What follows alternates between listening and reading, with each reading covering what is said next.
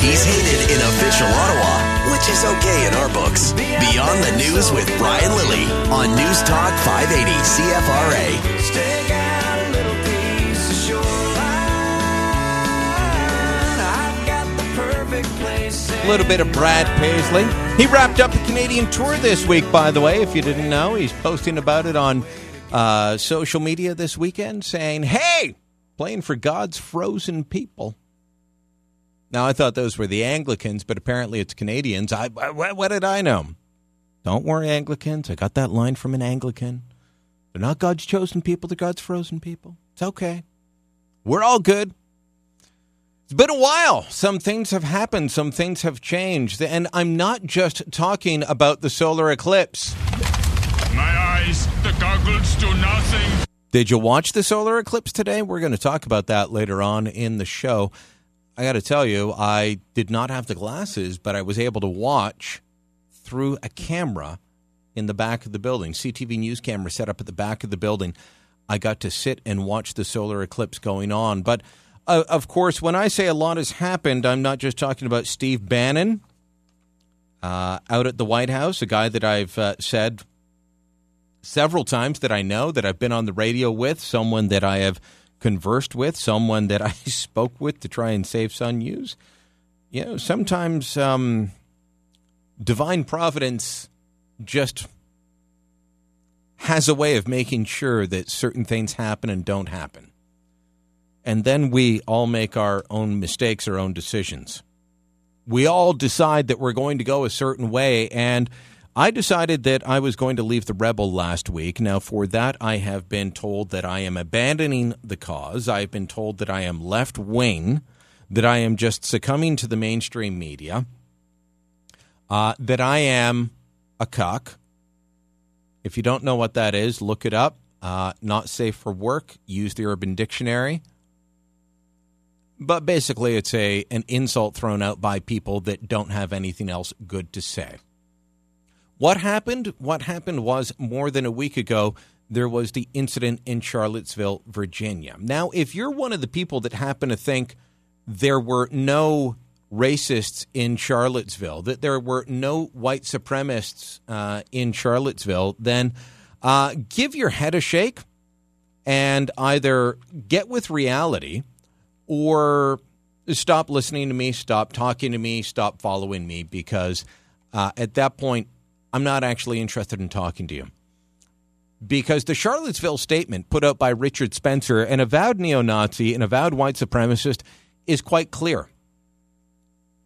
It calls for us to set up our nation states, to set up our political situations by race.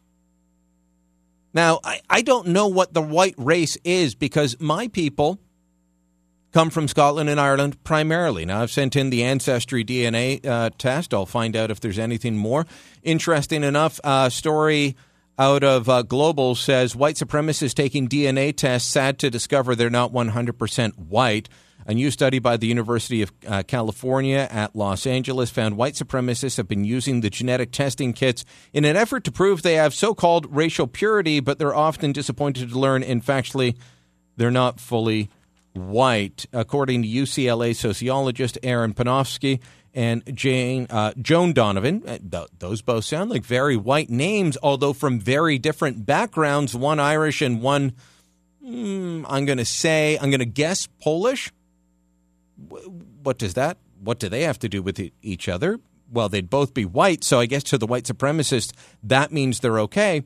But these two sociologists found white supremacists on the online forum Stormfront have been testing themselves using tools such as Ancestry.com and 23andMe, and that they are often sad to find out that they are not what they thought they were.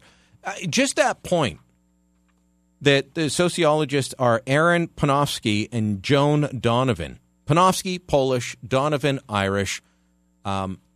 Presumably, I mean, I'm just going by their last names. What do the Irish and the Poles have to do with each other? Irish people and Polish people are very different.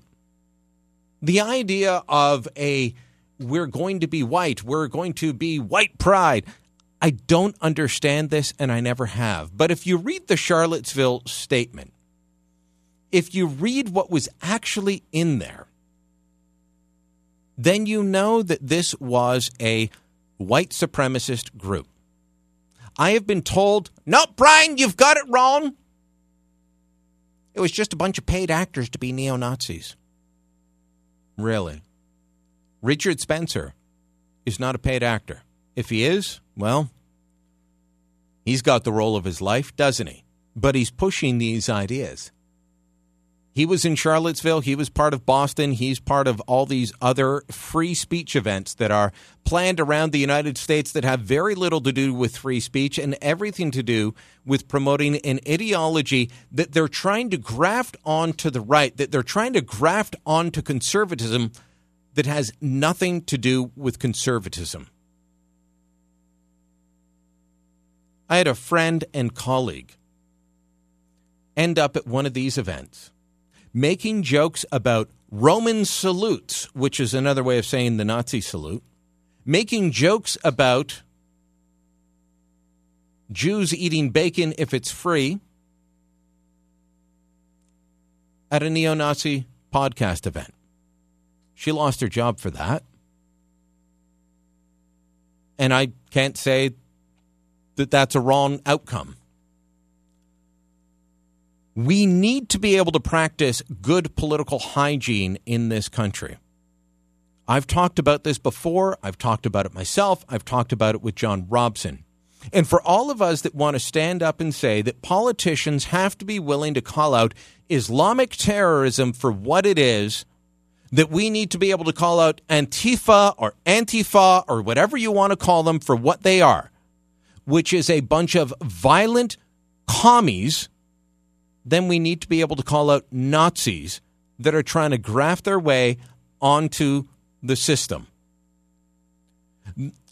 Nazis and white supremacists and racists that are trying to use the goodwill that people have for conservative political movements, for conservative political ideologies,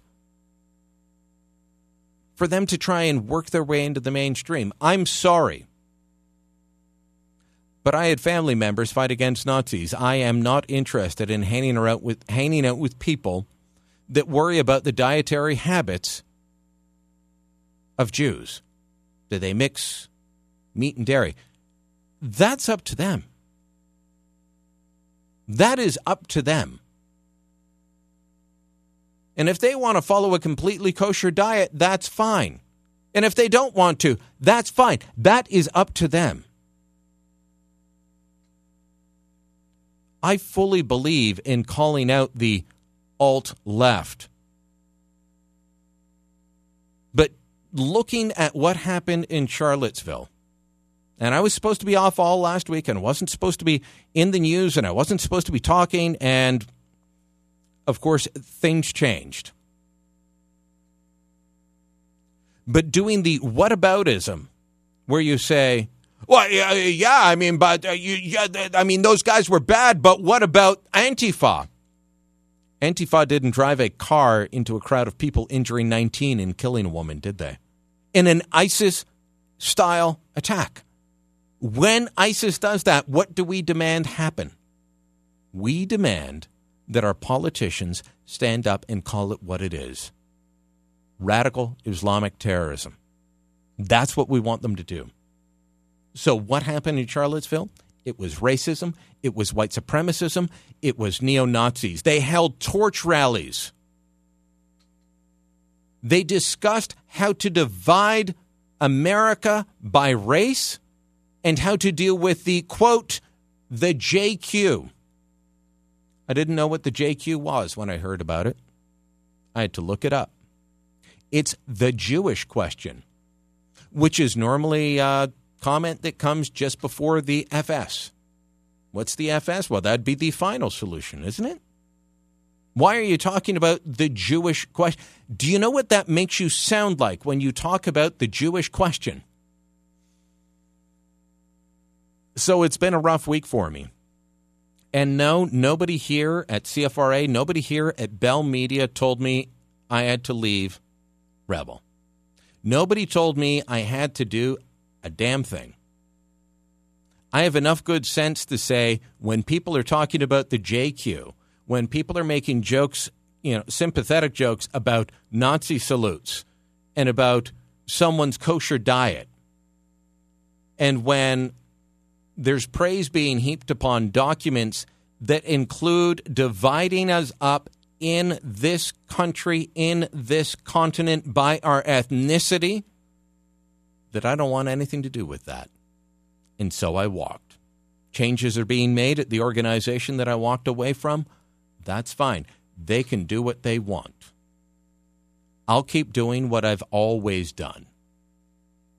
I will keep doing what I have always done. Speaking up for the truth, speaking up for conservative principles and ideals, speaking up for the ideas of smaller government, of free markets. All of that. That is what I plan on doing both here at CFRA and whatever else comes along. But just don't expect me to sit by while people run around playing footsies with folks that I don't want anything to do with.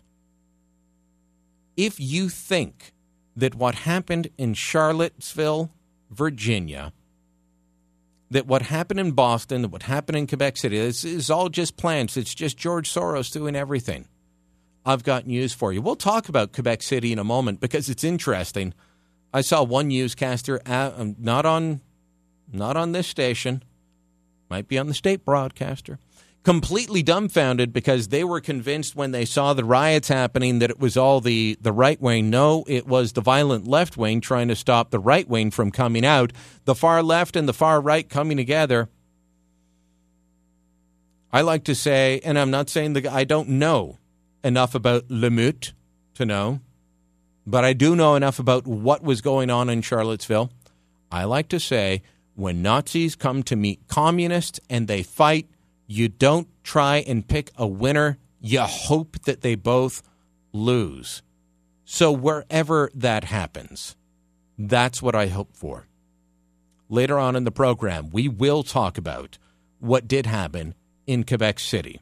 And I will denounce the far left that caused the violence, and I will call out media that decide to give Jaggi Singh a platform because he is a man that has been at the center of so many violent protests over the years, and he gets a pass as a community organizer. I don't think so. Coming up next, we will talk about the 5 things you need to know about. John Robson will drop by to talk about conservatism in this country, what it means, where it will go from the 50,000-foot level. We're not going to talk about party and policy, but from the high up level. What is it? What is it not? We'll check in with Pierre Poilievre about his trip to Dieppe.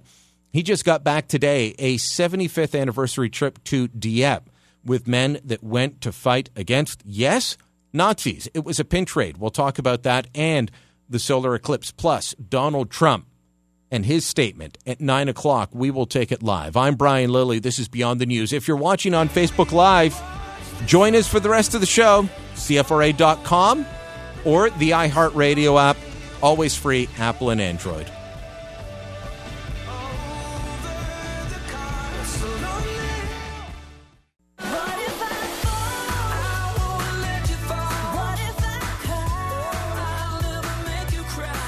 Beyond the News with Brian Lilly. Join the resistance on Facebook and Twitter at CFRA Ottawa. May I have your attention, please? Brian Lilly's 5 things you need to know. All right, so we'll go back to yesterday for one of the stories that you need to know because I just want to make sure that you hear my view on it. And that is the protest and counter-protest in Quebec City. There was a group called Lemeute. They wanted to have a protest. At one point, they were holed up in an underground parking lot. That's where they were supposed to muster and rally, and then they were going to march, I believe it was past the Plains of Abraham and onto the National Assembly. That's the legislature in Quebec City. Don't pick on me for its name. That's what it's called. in English, often referred to in shorthand as the Nat Ass. So take that for what it's worth. This group got together, and Jocelyne Léger was one of the few people that would speak English to the media. It is a predominantly francophone Quebec group, Le Meute, which means the wolf pack. And they were there to protest the illegal immigration. Jocelyne Léger was there to say that their group is not racist. We are not racist. We are just against Islam. I'm willing to cut her a slight bit of slack because English obviously not her first language, but that doesn't sound good, does it?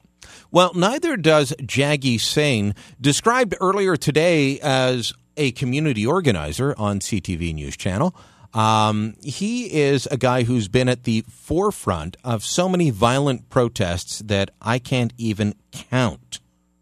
Can't even count them. But Jaggi Singh was saying that, well, Le Meute's message, it needs to be confronted. Less than 7 months after the Quebec City mosque massacre, when groups like Le Meute encourage a climate of fear and hatred towards Muslims, they're daring to take the streets to create more fear against not just Muslims, but now against migrants. That's a message that needs to be confronted. Jaggi Left-Wing Singh. Let me remind you, Jaggi, that the young man at the center of that Quebec Mosque City shooting liked more left-wing politicians on his Facebook page than right. Oh, he liked Donald Trump. That was on his Facebook page. Yeah, he also liked Jack Layton. He liked the federal NDP. He liked the Bloc Québécois. He liked several left-wing politicians. He also liked Lacoste golf shirts. What are we going to blame it on? Jaggi Singh is a man at the center of political violence in Canada. He was at the center of political violence at the Quebec City riots, where I was tear-gassed. He was at the center of the violence yesterday. If we're going to call out the right for their violence, for their nasties, we have to be willing to call out the left. And when people like Jaggi Singh show up and advocate violence to get what they want, they need to be denounced. When they show up with communist flags, they need to be denounced. Story number 2 that you need to know about: Ralph Goodale trying to close the barn gate after the horses have all left, showing up at the Lacole border crossing to say, hey, coming into Canada, illegally is not going to help. Trying to cross the border in an irregular fashion is not a free ticket to Canada. We have been making this point over and over and over again since last January and February when the circumstances began.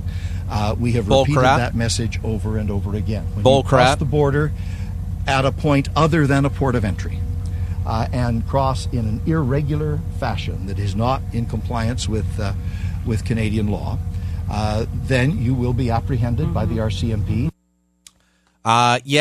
Justin Trudeau not only tweeted out that these folks were welcome, but kept saying we've got the capacity to handle them, and kept saying that anyone that opposed it is racist. So there's a problem here. Look, you can be opposed to illegal immigration and not be a racist. Anybody that knows me that could claim to call me racist doesn't actually know me. I don't care where you're from. You're crossing into the border illegally when we're talking about thousands of people at once within a month or the last couple months. That's wrong, and it has to stop.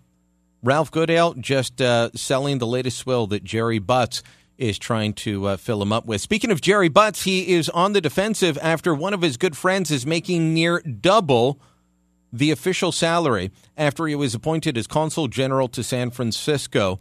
That is right. Rana Sarkar was named the Consul General to San Francisco as part of a round of diplomatic appointments the federal government announced on August 2nd. The official salary range? $119,600 to $140,700.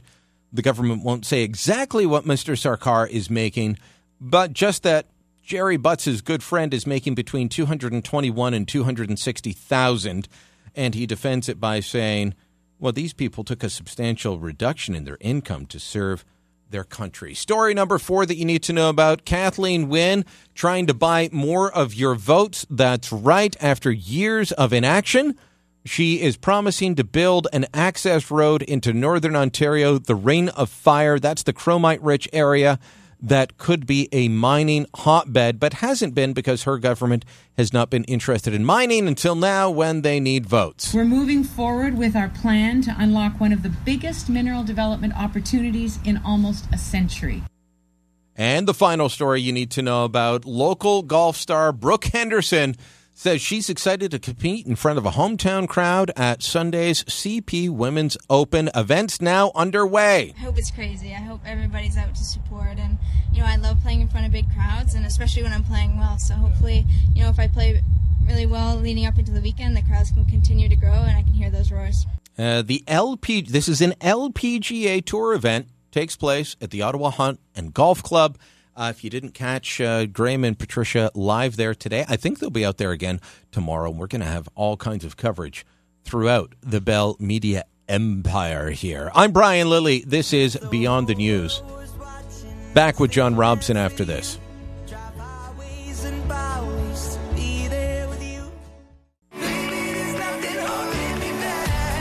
This is Beyond the News with Brian Lilly. Follow the outrage on Twitter at CFRA Ottawa.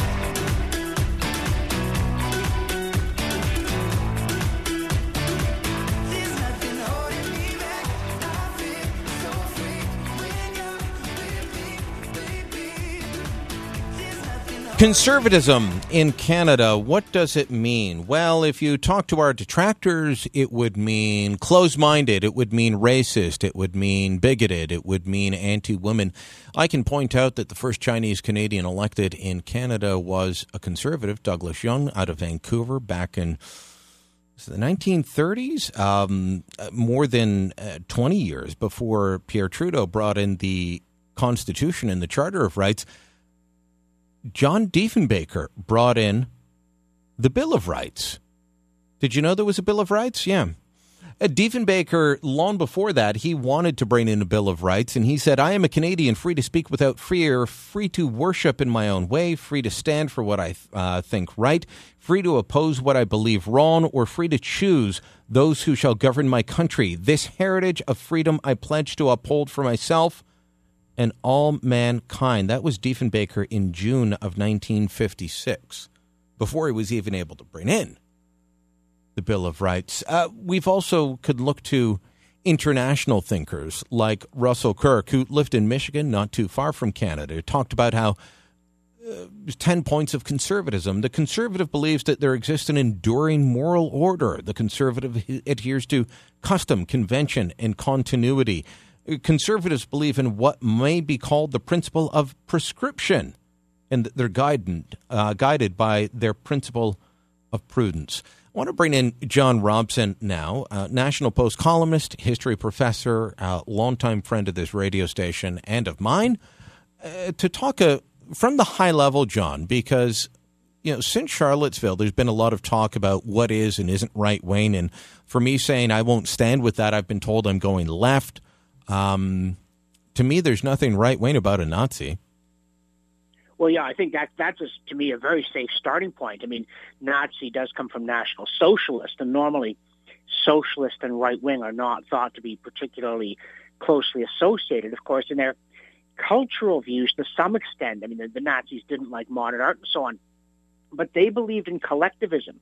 They believed in subordinating the individual to a higher purpose that was itself driven by man, not by Russell Kirk's enduring moral order. And I think it is a great slander upon conservatism to suggest that the Nazis were conservative. It may be a convenient slander, but I think that, especially nowadays, we need to aspire to a slightly higher standard than convenience. I was going to say partisan, but I don't mean really in political parties so much in terms of philosophies, that we need to get a discussion going here about first principles that is respectful, that deals in ideas and says, if you and I disagree about specific policy proposals, it's probably because we disagree about the principles that help us to understand how policy works.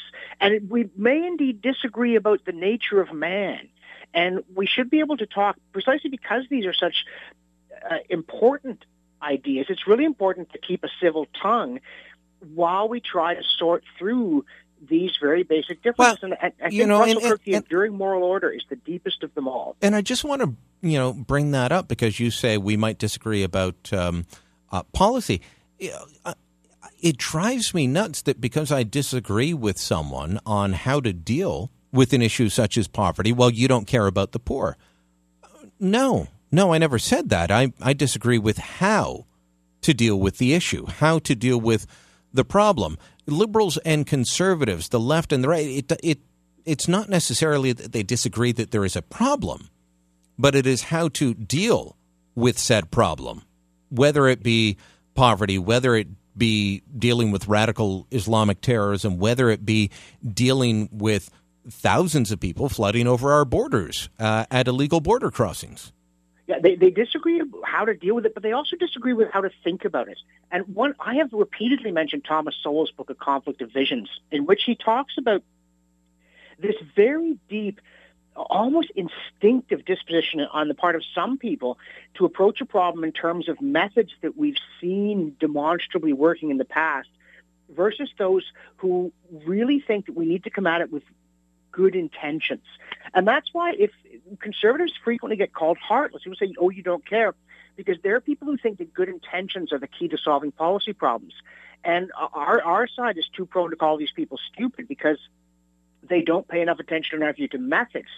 And so I think in some ways it's helpful to start by talking to somebody about the example I always give, because it comes from the Cold War and it's no longer on the cutting edge of polemics, but people were disagreeing about how to deal with the threat of nuclear war in the Soviet Union.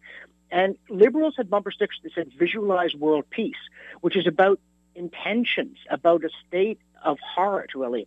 And conservatives had bumper stickers saying peace through strength, which was a method. And so I go into these fast food restaurants increasingly. I mean, try not to go into them a lot, but where you have the touch screens to order. Oh, isn't this cool? It's modern technology. We're moving with the times. A&W has it. McDonald's has it. Metro is apparently moving towards automation. And it's a teenager without a job because the minimum wage has priced them out of the job market. And so you say, oh, we shouldn't raise the minimum wage. Oh, you don't care about the poor. And at some point you have to say, no, what I care about is the ability of a person to get a first job as a stepping stone to a career. But it's important on our side, I think, not to play to the stereotype. I always say if people think you're a clown, don't show up in a fright wig. It is important that people on the right not appear to be hard-hearted, not to lose their cool, get irritated and say, well, fine, okay, that's what you think of me. But it's also important for the people on the left not to be daffy about the fairly obvious consequences of well-meaning actions that they haven't thought through the incentives. And when I was in grad school, I would try to have civilized discussions with leftists, and I'd say, you give me one book you think's important, I'll give you one I think's important. We both read them, and then we'll talk. And I did this 3 or 4 times. I gave them a copy of Sowell, and you know what? None of them ever read it. And yet they gave me books, which I did read, and so I learned something there, and they learned nothing. But I just think that it's true that conservatives believe in prudence, another of Russell Kirk's key terms. That is to say, do not try to remake the world because we are not of sufficient moral or mental stature to do that. Stick with the tried and true. But in saying that, you have to realize that you're talking to somebody, like George Bernard Shaw once said, we are made wise not by our knowledge of the past, but by our responsibility for the future. You're talking to somebody who doesn't think that way. And the first thing you need to do is say, before we start exchanging verbal blows, let me tell you, I know this will sound uncongenial to you, but this is how I approach these problems. I need to know what precedent you're setting. I need to know what fallible people will do. Love is a wonderful thing, but it's a finite resource. Don't try to build a society that asks too much of people because they will buckle under the strain. And that's not a negative thing about people, but it's a charitable view of their failings to say, I understand that people have failings, and I try to create a situation in which they will not too often be asked to do more than they can for longer than they can.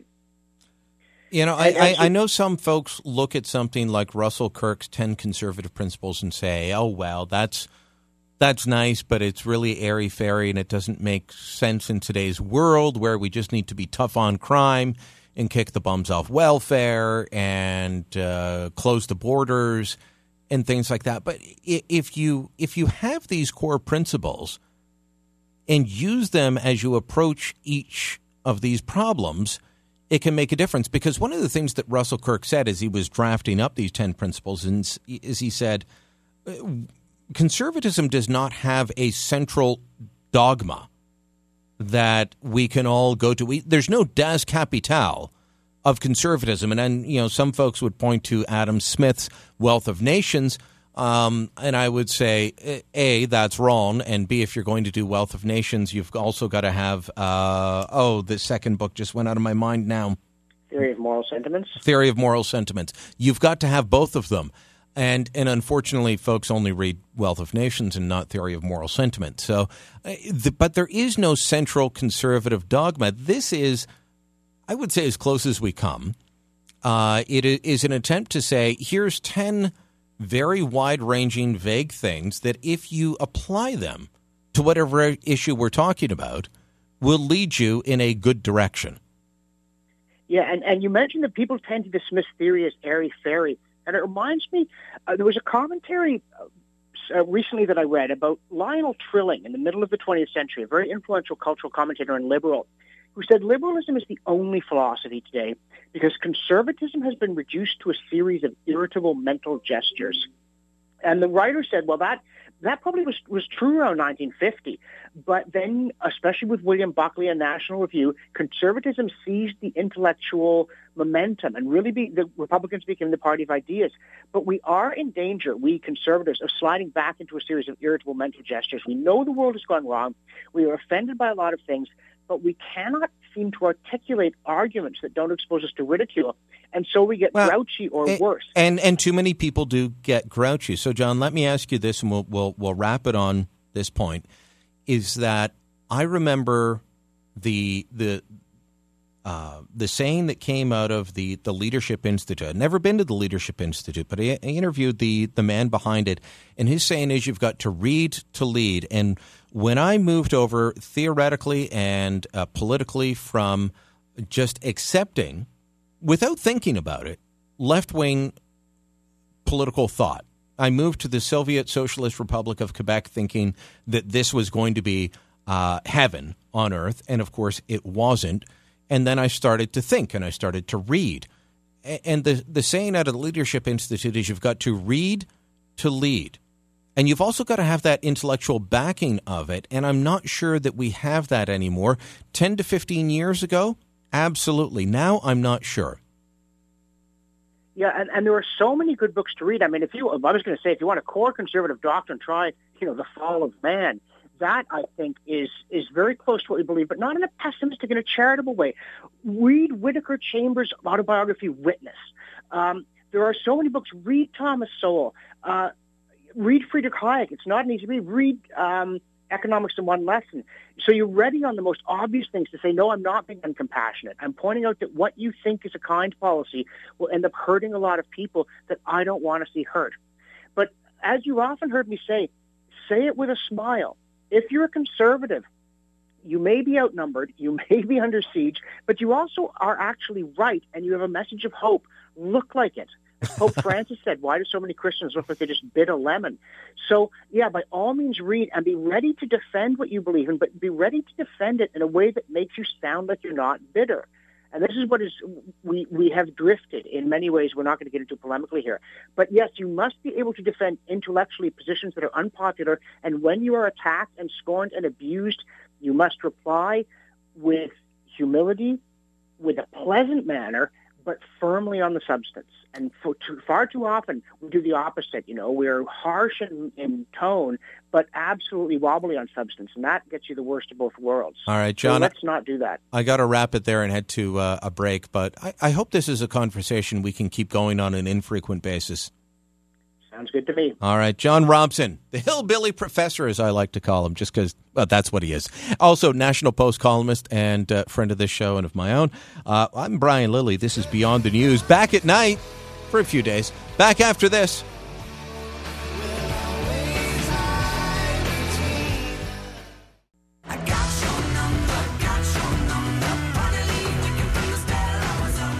Beyond the News with Brian Lilly on News Talk 580 CFRA.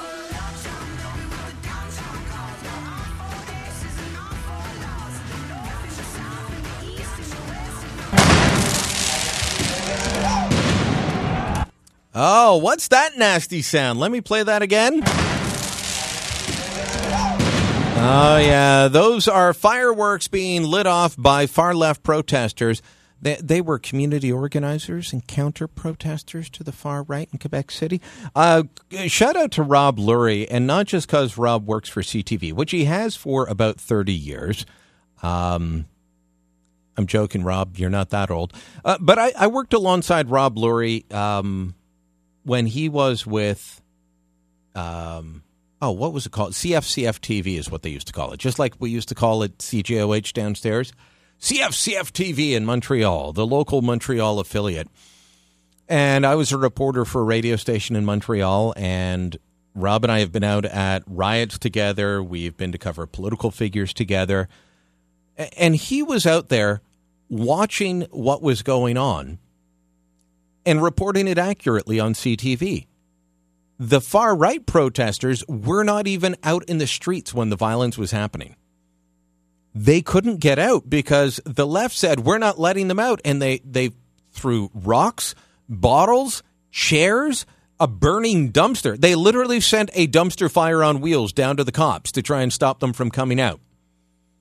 So the far-right protesters, Lemieux, could not get out. The far left, led by Jaggi Singh, who gets a pass and is just called a community organizer, they were the ones causing all the violence.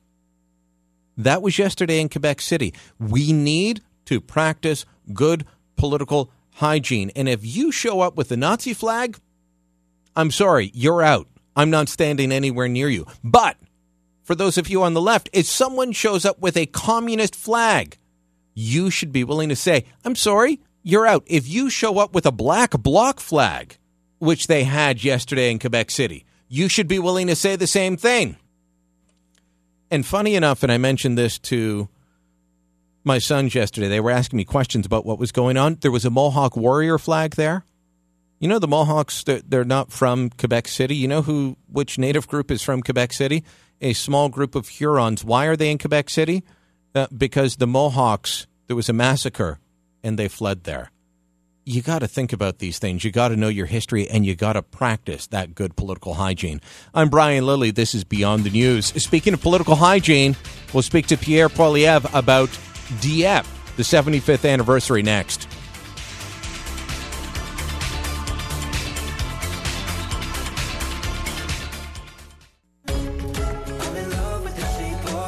This is Beyond the News with Brian Lilly. Get some FaceTime with Brian. Join the resistance at facebook.com/580CFRA.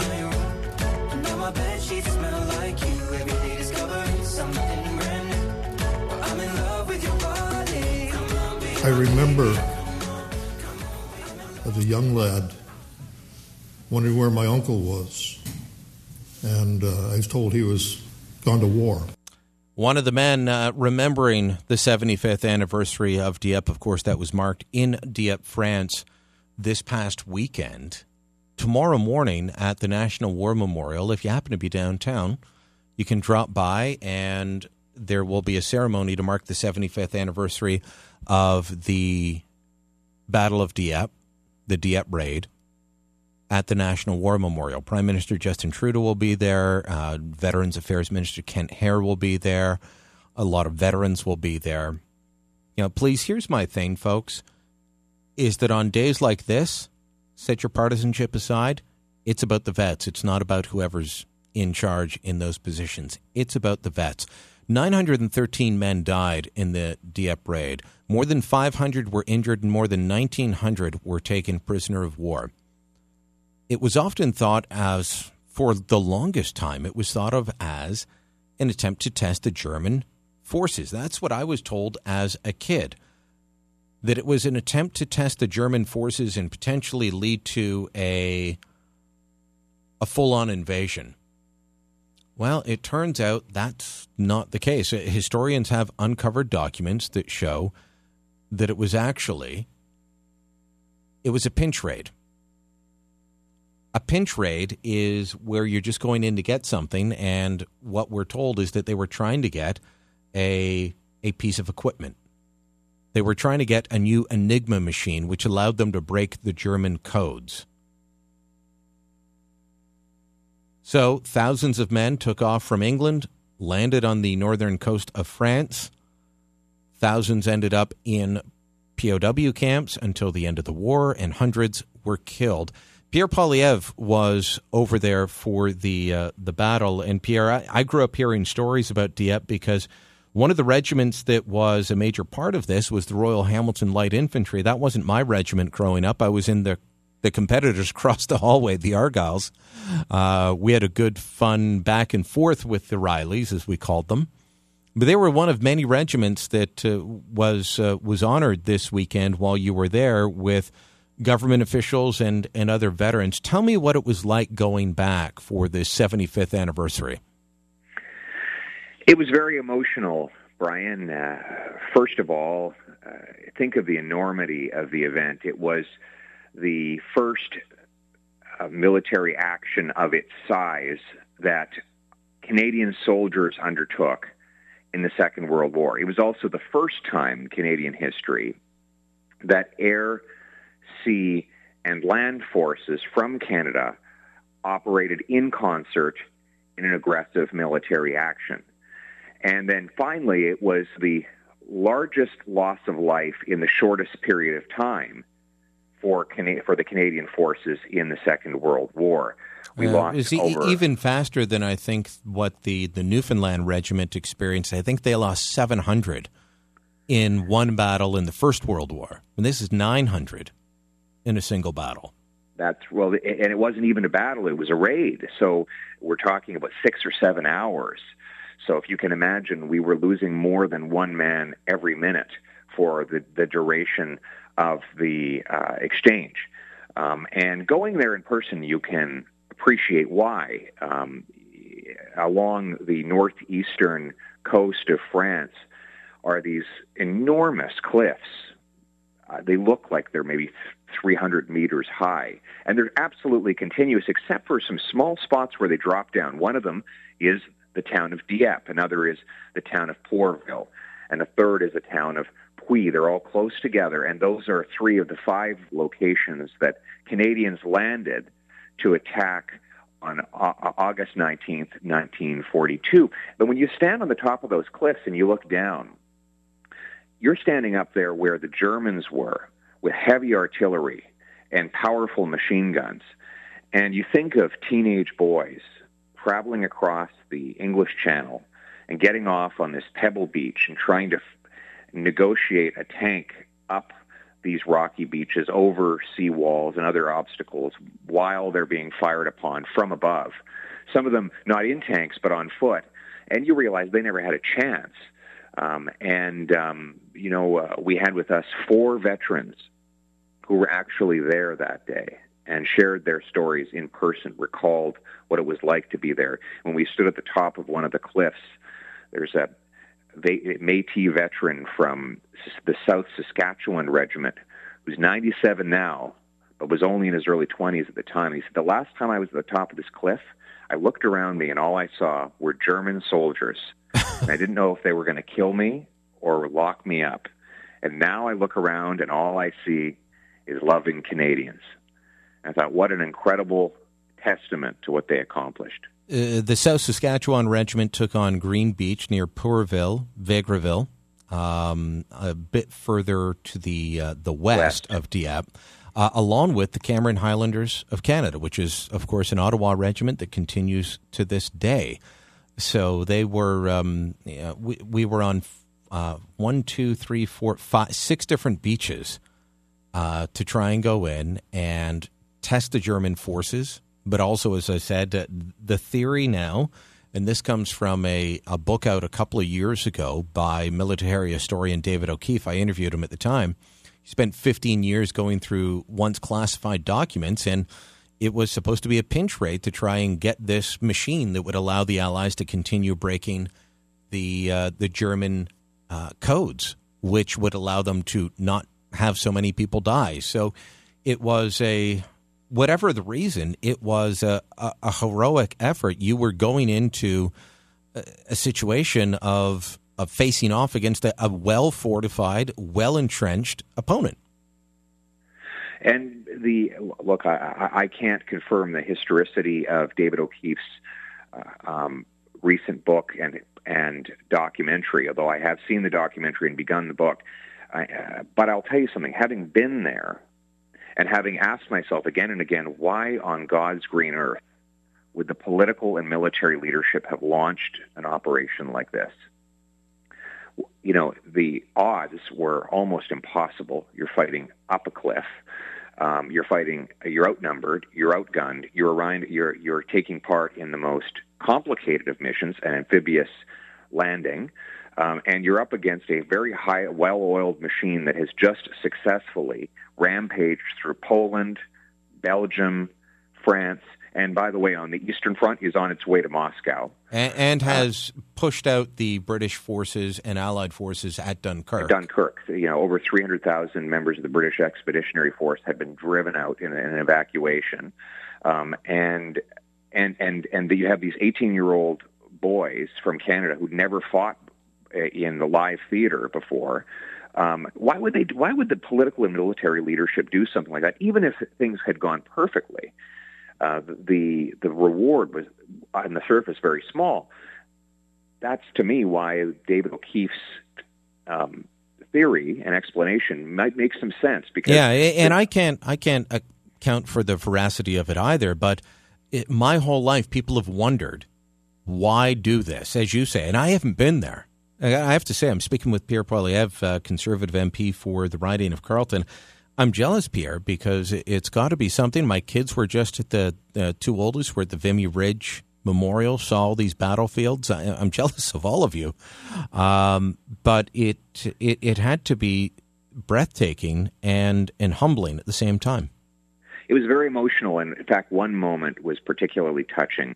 There was a 100-year-old member of the Signals Regiment who landed on Dieppe, but he couldn't get out of his landing craft because his signaling system would get wet and be destroyed, and he wouldn't be able to do his job. He signaled over to the next beach where the South Saskatchewan Regiment was fighting for its life, and told them, "Boys, the mission is off. We're evacuating." And he walked up to a member of that regiment and introduced himself right in front of me. And he said, "I was the guy that sent the signal that your boys were to get out."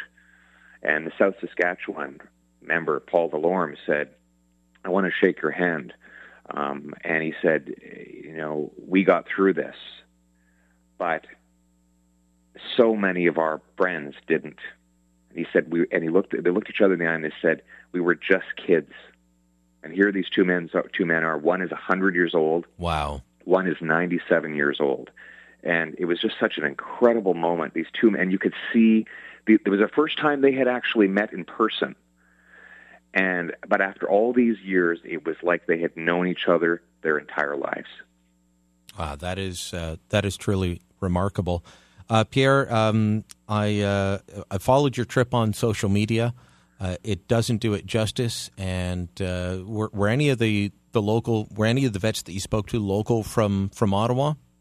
There were not. There was one from Montreal, one from Saskatchewan, and I think there were two from Calgary. And in fact, Calgary was very special because this time the local Dieppe residents unveiled a beautiful monument to the King's Own Calgary Tank Regiment right on the shores of Dieppe. And so beautiful regimental monument. Okay, just before I let you go, tell me about that. Each regiment has its own monument? I believe they all have them now. I think there were 5 or 6 different regiments that participated, but I know that I saw about close to a half a dozen, and the Fusiliers de Montréal, the Calgary Tank Regiment, the South Saskatchewan Regiment had one, and we didn't get to every spot, but there are special regimental monuments in those towns that are cared for by the War Graves Commission of Canada, but respected and provided land for by the local people of Dieppe, who, by the way, are extremely grateful. There were thousands of people in the streets. Wow.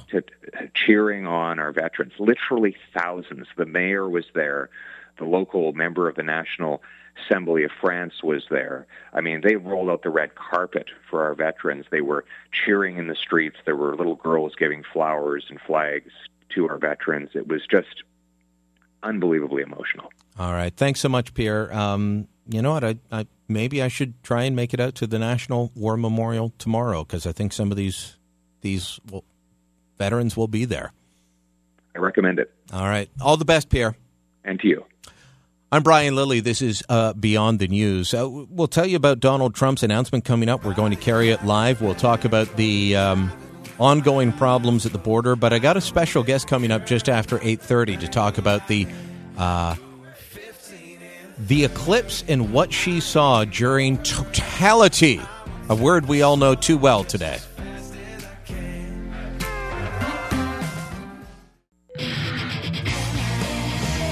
In a world gone mad, there must be resistance. You're listening to Beyond the News with Brian Lilly on News Talk 580 CFRA.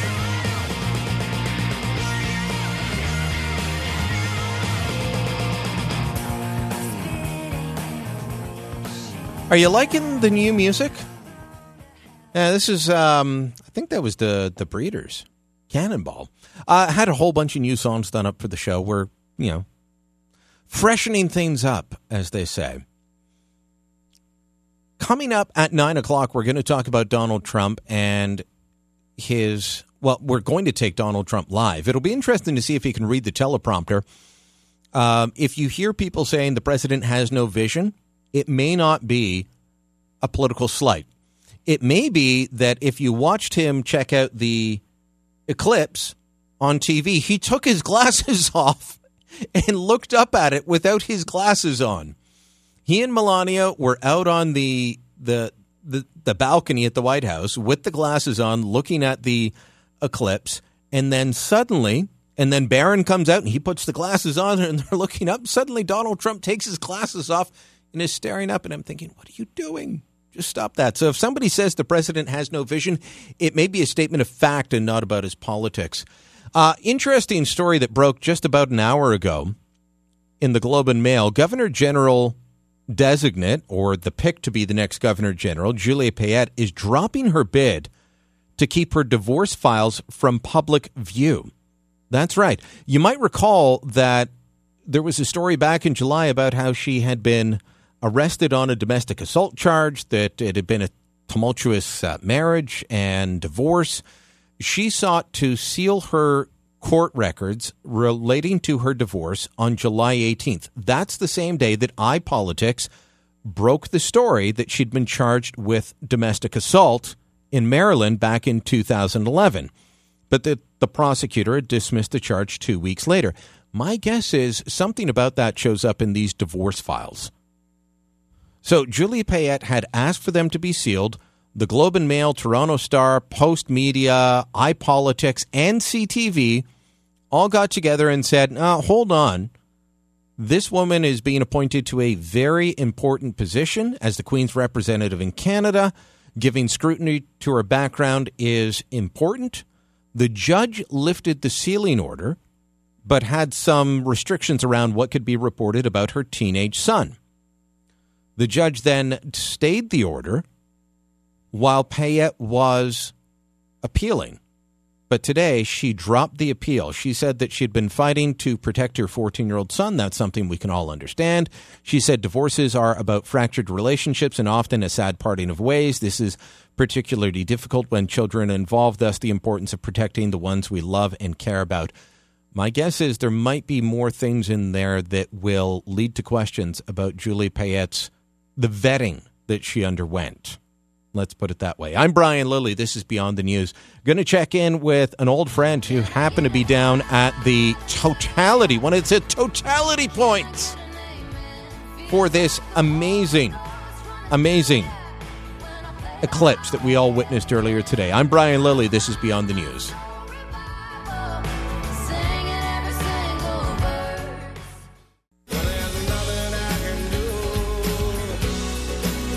Insurgent.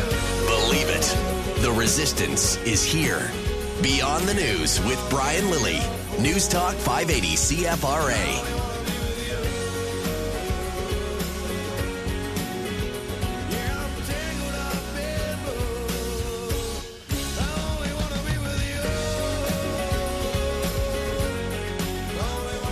Yeah, screw Bonnie Tyler's Total Eclipse of a Heart. I'm going with Hootie and the Blowfish for the eclipse tonight. If I had to pick someone to go watch the eclipse with, it might be Ricky Ratliff. She is our next guest. She's a former colleague of mine, longtime friend, and I got to say, Ricky, you've seen the highs and lows of politics, of the news media business on both sides of the border. You've worked in Canada, you've worked in the States. Have you seen anything as wonderful as what you saw today? Brian, this was the first time I shut up for at least 2 minutes in a long time. True fact. I can talk, but I shut up. And you know what was great? And you talk about politics on both sides of the border. It literally felt like there was a pause in partisanship, a pause in politics across the country. If anyone was looking at social media today, what you saw were hundreds and thousands of people in awe and wonder, gazing up with goofy glasses on all at the same time. I mean, is there any other kind of great equalizer other than, just a bunch of Americans and Canadians shutting up, smiling with goofy grins, wearing goofy glasses, and looking up at the celestial wonder together at the same time? It was an unforgettable moment, and I was surprised because tears literally just like squeaked out of my eyeballs. I can paint the scene for you. I can shut up now, but and I'm let me know what you want to do. I like what you did there about it being a break in partisanship. The only political joke I've made about it today is that the next time someone tells you Donald Trump has no vision, they might be making a statement of fact because he took his glasses off and kept looking up at the sun. So we might find out when he goes to the teleprompter later today or tomorrow or something that, he hurt his eyes. We'll find out. But tell people, so you're based in Washington, D.C. now, correct? That's right. I'm in a swamp. I get mosquitoes every day. Ottawa and Washington, both built on swamps. What is it with capitals and swamps? Tell us where you went to go see it, because you didn't stick around in Washington. It was a trajectory that started in the American Northwest, and so probably the best spot to see it in Canada would have been Victoria. But then it went from Oregon down on a southwest trajectory towards South Carolina, and that was the line that was the best spot to see the total eclipse. Where did you go? So I was just south of the Great Smoky Mountains National Park. I was in between Tennessee and North Carolina and found myself at a place called Fontana Dam. It was a beautiful scene because you've got the Smoky Mountains to the north, and then you've got this forest that I can't pronounce in North Carolina to the south. And you've got the scene of this beautiful lake. There were only, I'd say, about 150 people, but everyone was there for the same reason. Everyone was lovely. They were sharing of their goofy glasses. There was one high school teacher from Warrenton, Virginia. He teaches astronomy, and he had a big solar glass thing that you could look through, a telescope sort of thing, and it had a sun filter on it, and people were able to gaze and talk about things and share like the experiences. But when I actually went up to him after, I said, "Well, what did you think? You had your big fancy scope to look at it with." And he said, "I was in awe." And I said, "Well, what are you going to tell your high school students?" He's like, "Well, first I'm going to see if they can even still see, because high school students think they're too cool for school, and they said they could look at it with their sunglasses." Yeah, I had a conversation with that. People in the building were saying, you don't really need the glasses. No, you do. Yeah, you do. Yeah, you do. And I started to watch at about, around 2 p.m. I think I was in the totality, so I saw it for about 2 minutes straight, and it was insane because you're hot. I was sweating. It was so hot, and the sun was so bright. And then around 2:20, you start to notice that it looks a little different. The sun's still out, to the naked eye the sun looks out, but I would put my goofy glasses on, and I would start to see the moon start to come into frame and start to cover the sun. And, the closer and closer it got to that full totality, the darker it started to get. And it was bizarre, and I started to get, I wouldn't say chilly, but definitely comfortable. I was no longer sweating. It cooled down. So there was a physical, you could physically feel that it had cooled. It wasn't a mental thing. No, it was not mental. I even asked the high school teacher I was talking to about, he was sweating like a pig, and I said, "Did you get a break from that sun for a few minutes?" He said, "Yes, I did," and he enjoyed it. So yeah, it was just amazing transition of color, going from hot blazing sun to what looked like a sunset. So when the moon had covered the sun, it wasn't pitch black like around me, surrounding me. It looked like a beautiful sunset.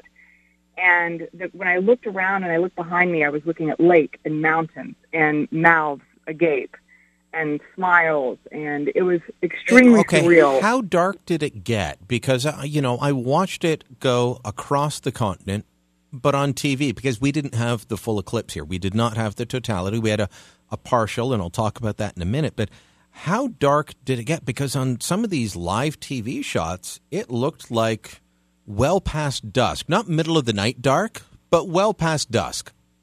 Twilight. It looked like twilight. And it was like that for 2 minutes.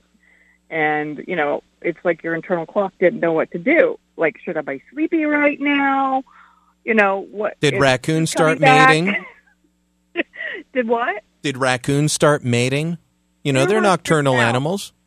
There were weird sounds that were happening, but mostly it was, this is the cool part. I'll be serious with you for a second. It was light chatter up until the point of the totality, and then the totality happened, and you heard a collective gasp. And it was really kind of eerie to hear, like, all, 150 people that I was standing next to just sort of all at the same time, men, women, children, just go, oh my God. And everyone just went quiet for a moment? Everyone went quiet. Wow. And it was quite a scene. It's incredible that you went quiet, but 150 people also went quiet is something else.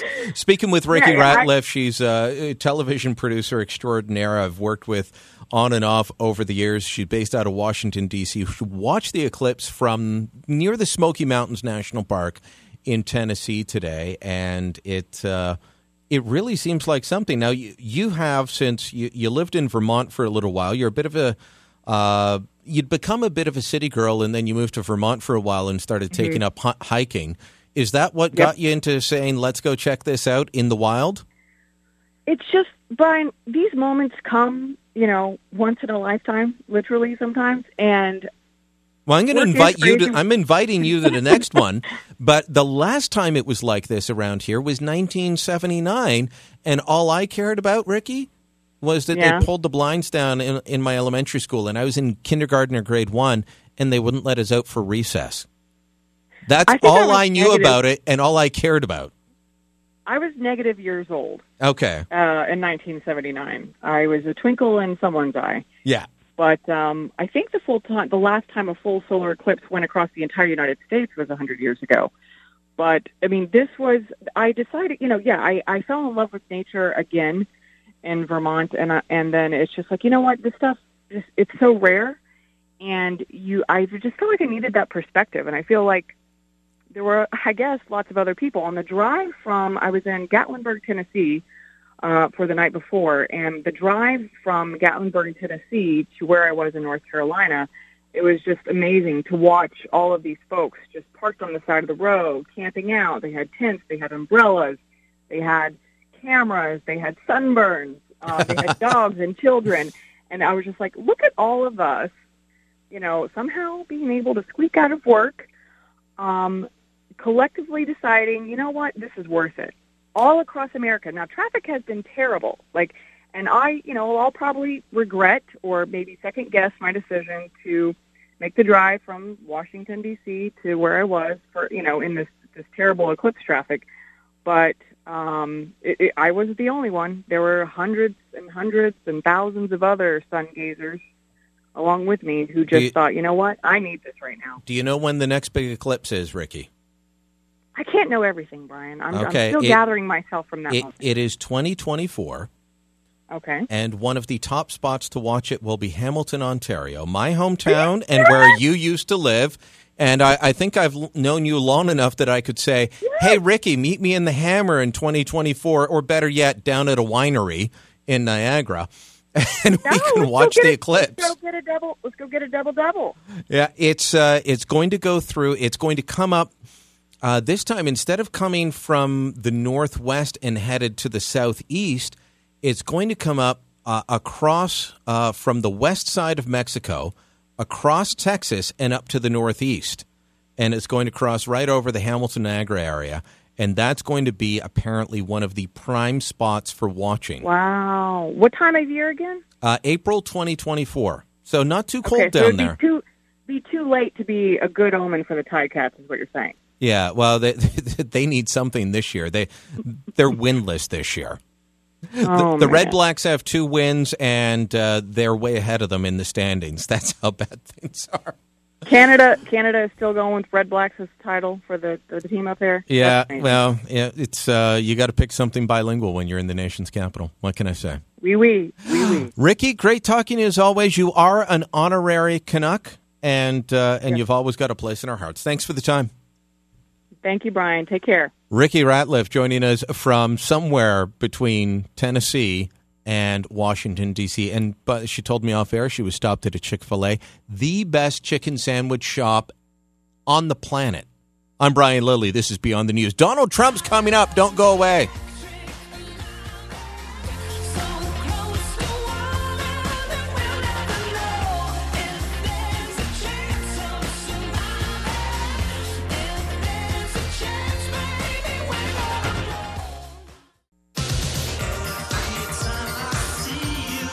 He's hated in official Ottawa, which is okay in our books. Beyond the News with Brian Lilly on News Talk 580 CFRA.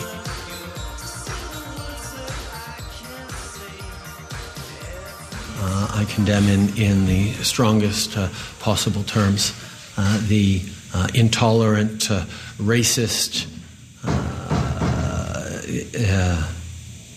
demonstrations or vocal minorities that we've seen crop up across our society.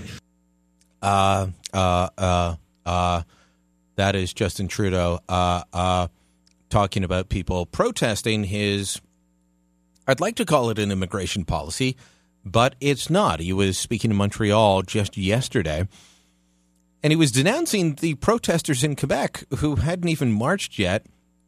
And all the violence was coming from the left, but he was denouncing the people who were saying, hey, your immigration policy sucks. A small minority, angry, frustrated group of racists don't get to define who we are as a country, don't get to tell others who we are, and don't get to change the nature of the open, accepting values that make us who we are.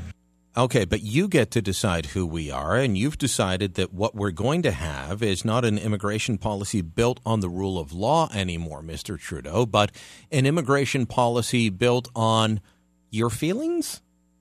I'm trying to figure out what our immigration policy is based on anymore, because if you looked at the RCMP numbers the other day that were released, more than 7,000 people came across the Quebec border with the United States illegally just in the month of July.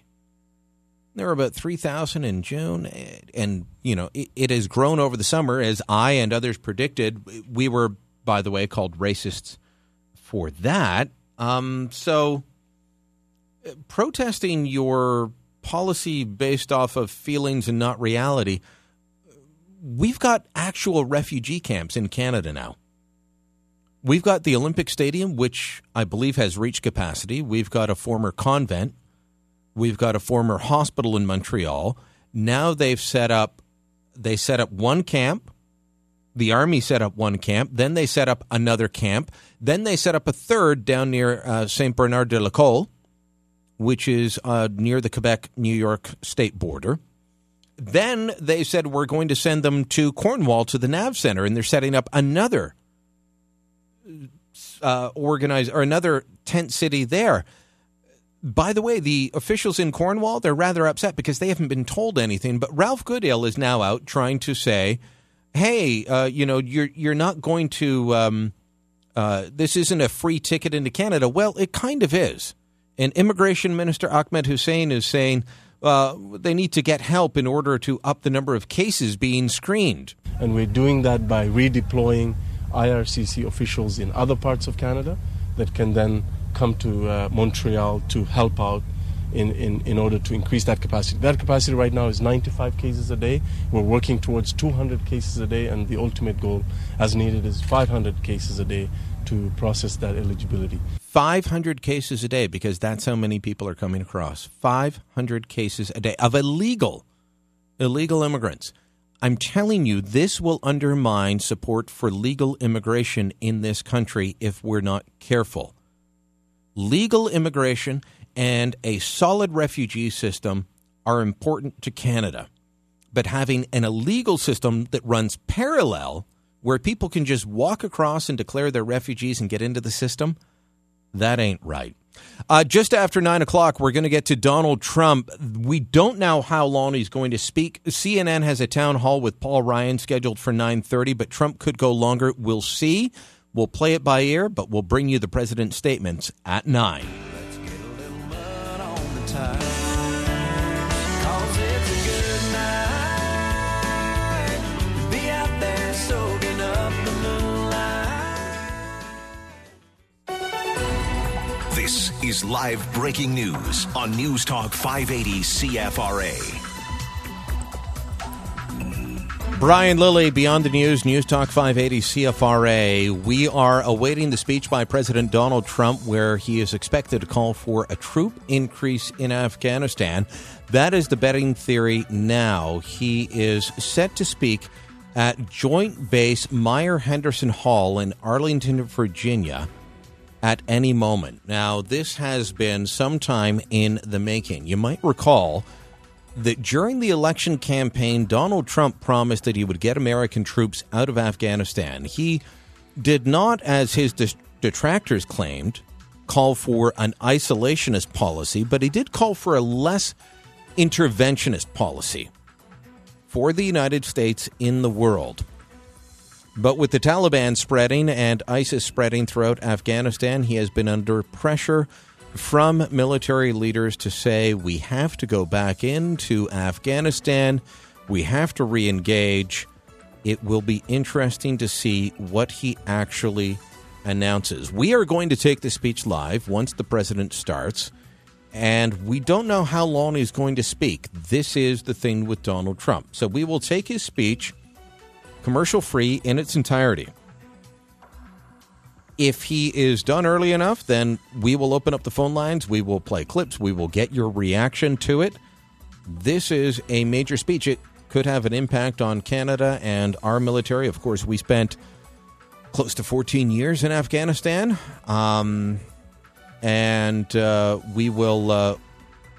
We could be asked to engage again. The troops at Joint Base Myer-Henderson Hall in Arlington, Virginia, standing up for what you would assume would be the introduction of the President of the United States. Donald Trump is now walking up to the podium now, about to start speaking. Let's listen in. The President's about to speak. Let's listen.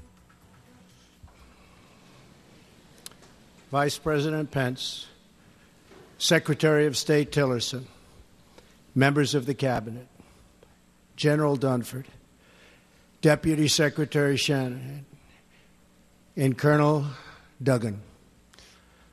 Most especially, thank you to the men and women of Fort Myer and every member of the United States military at home and abroad. We send our thoughts and prayers to the families of our brave sailors who were injured and lost after a tragic collision at sea, as well as to those conducting the search and recovery efforts. I am here tonight to lay out our path forward in Afghanistan and South Asia.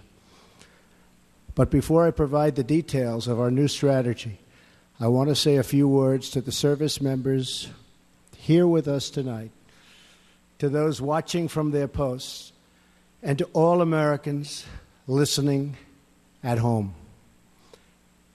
Since the founding of our republic, our country has produced a special class of heroes whose selflessness, courage, and resolve is unmatched in human history. American patriots from every generation have given their last breath on the battlefield, for our nation and for our freedom. Through their lives, and though their lives were cut short, in their deeds they achieved total immortality. By following the heroic example of those who fought to preserve our republic, we can find the inspiration our country needs to unify, to heal, and to remain one nation under God. The men and women of our military operate as one team with one shared mission and one shared sense of purpose. They transcend every line of race, ethnicity, creed, and color to serve together and sacrifice together in absolutely perfect cohesion. That is because all service members are brothers and sisters. They're all part of the same family. It's called the American family. They take the same oath, fight for the same flag, and live according to the same law. They are bound together by common purpose, mutual trust, and selfless devotion to our nation and to each other. The soldier understands what we as a nation too often forget, that a wound inflicted upon a single member of our community is a wound inflicted upon us all. When one part of America hurts, we all hurt. And when one citizen suffers an injustice, we all suffer together. Loyalty to our nation demands loyalty to one another. Love for America requires love for all of its people. When we open our hearts to patriotism, there is no room for prejudice, no place for bigotry, and no tolerance for hate. The young men and women we send to fight our wars abroad deserve to return to a country that is not at war with itself at home. We cannot remain a force for peace in the world if we are not at peace with each other. As we send our bravest to defeat our enemies overseas, and we will always win, let us find the courage to heal our divisions within. Let us make a simple promise to the men and women we ask to fight in our name, that when they return home from battle, they will find a country that has renewed the sacred bonds of love and loyalty that unite us together as one. Thanks to the vigilance and skill of the American military and of our many allies throughout the world, horrors on the scale of September 11th, and nobody can ever forget that, have not been repeated on our shores. But we must acknowledge the reality I am here to talk about tonight, that nearly 16 years after September 11th attacks, after the extraordinary sacrifice of blood and treasure, the American people are weary of war without victory. Nowhere is this more evident than with the war in Afghanistan, the longest war in American history, 17 years. I share the American people's frustration. I also share their frustration over a foreign policy that has spent too much time, energy, money, and most importantly, lives, trying to rebuild countries in our own image instead of pursuing our security interests above all other considerations. That is why, shortly after my inauguration, I directed Secretary of Defense Mattis and my national security team to undertake a comprehensive review of all strategic options in Afghanistan and South Asia. My original instinct was to pull out and historically, I like following my instincts. But all my life, I've heard that decisions are much different when you sit behind the desk in the Oval Office. In other words, when you're President of the United States. So I studied Afghanistan in great detail and from every conceivable angle. After many meetings over many months, we held our final meeting last Friday at Camp David with my cabinet and generals to complete our strategy. I arrived at three fundamental conclusions about America's core interests in Afghanistan. First, our nation must seek an honorable and enduring outcome worthy of the tremendous sacrifices that have been made, especially the sacrifices of lives. The men and women who serve our nation in combat deserve a plan for victory. They deserve the tools they need and the trust they have earned to fight and to win. Second, the consequences of a rapid exit are both predictable and unacceptable. 9/11, the worst terrorist attack in our history, was planned and directed from Afghanistan because that country was ruled by a government that gave comfort and shelter to terrorists. A hasty withdrawal would create a vacuum that terrorists, including ISIS and Al-Qaeda, would instantly fill, just as happened before September 11th. And as we know, in 2011, America hastily and mistakenly withdrew from Iraq. As a result, our hard-won gains slipped back into the hands of terrorist enemies. Our soldiers watched as cities they had fought for and bled to liberate and won were occupied by a terrorist group called ISIS. The vacuum we created by leaving too soon gave safe haven for ISIS to spread, to grow, recruit, and launch attacks. We cannot repeat in Afghanistan the mistake our leaders made in Iraq. Third and finally, I concluded that the security threats we face in Afghanistan and the broader region are immense. Today, 20 U.S. designated foreign terrorist organizations are active in Afghanistan and Pakistan, the highest concentration in any region, anywhere in the world. For its part, Pakistan often gives safe haven to agents of chaos, violence, and terror. The threat is worse because Pakistan and India are two nuclear-armed states whose tense relations threaten to spiral into conflict, and that could happen. No one denies that we have inherited a challenging and troubling situation in Afghanistan and South Asia, but we do not have the luxury of going back in time and making different or better decisions. When I became president, I was given a bad and very complex hand. But I fully knew what I was getting into.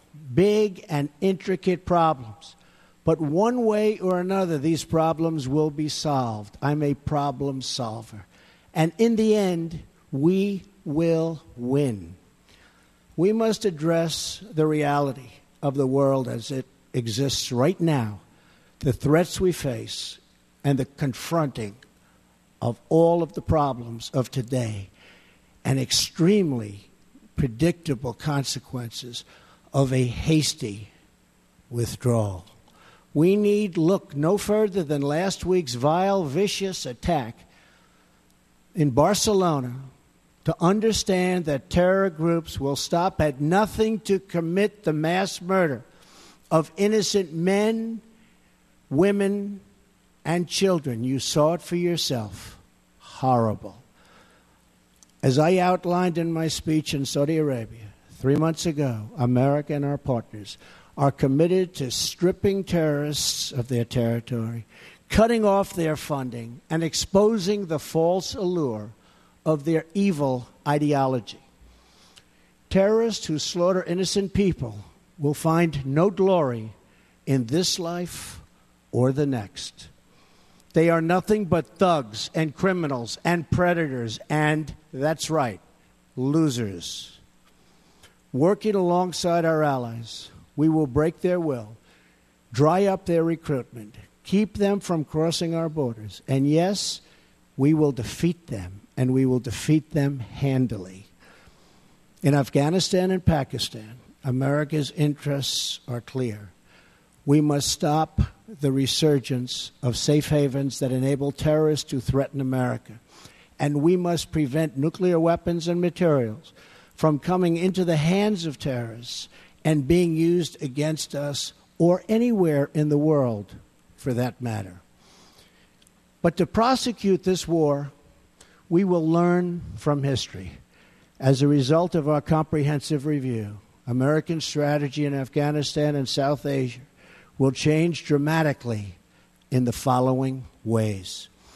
A core pillar of our new strategy is a shift from a time-based approach to one based on conditions. I've said it many times how counterproductive it is for the United States to announce in advance the dates we intend to begin or end military options.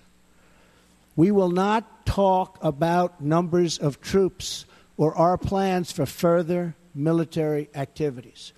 Conditions on the ground, not arbitrary timetables, will guide our strategy from now on. America's enemies must never know our plans or believe they can wait us out. I will not say when we are going to attack, but attack we will. Another fundamental pillar of our new strategy is the integration of all instruments of American power, diplomatic, economic, and military, toward a successful outcome. Someday, after an effective military effort, perhaps it will be possible to have a political settlement that includes elements of the Taliban in Afghanistan. But nobody knows if or when that will ever happen. America will continue its support for the Afghan government and the Afghan military as they confront the Taliban in the field. Ultimately, it is up to the people of Afghanistan to take ownership of their future, to govern their society, and to achieve an everlasting peace.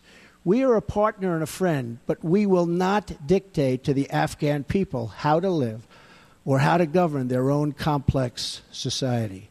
We are not nation building again. We are killing terrorists.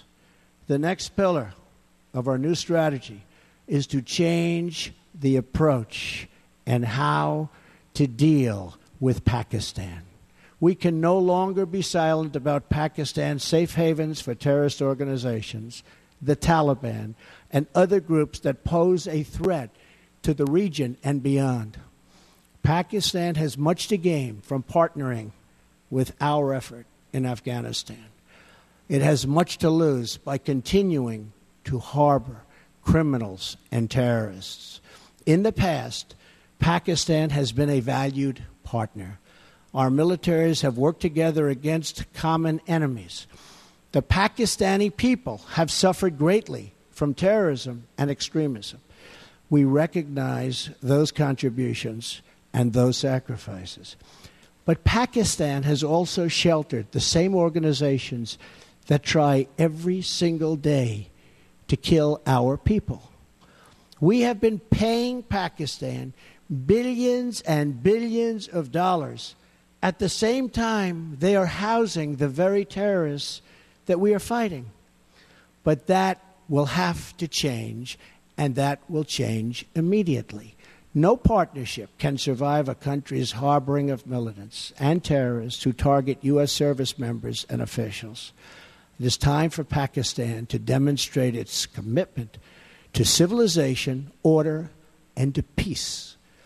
Another critical part of the South Asia strategy for America is to further develop its strategic partnership with India, the world's largest democracy and a key security and economic partner of the United States. We appreciate India's important contributions to stability in Afghanistan, but India makes billions of dollars in trade with the United States, and we want them to help us more with Afghanistan, especially in the area of economic assistance and development. We are committed to pursuing our shared objectives for peace and security in South Asia and the broader Indo-Pacific region.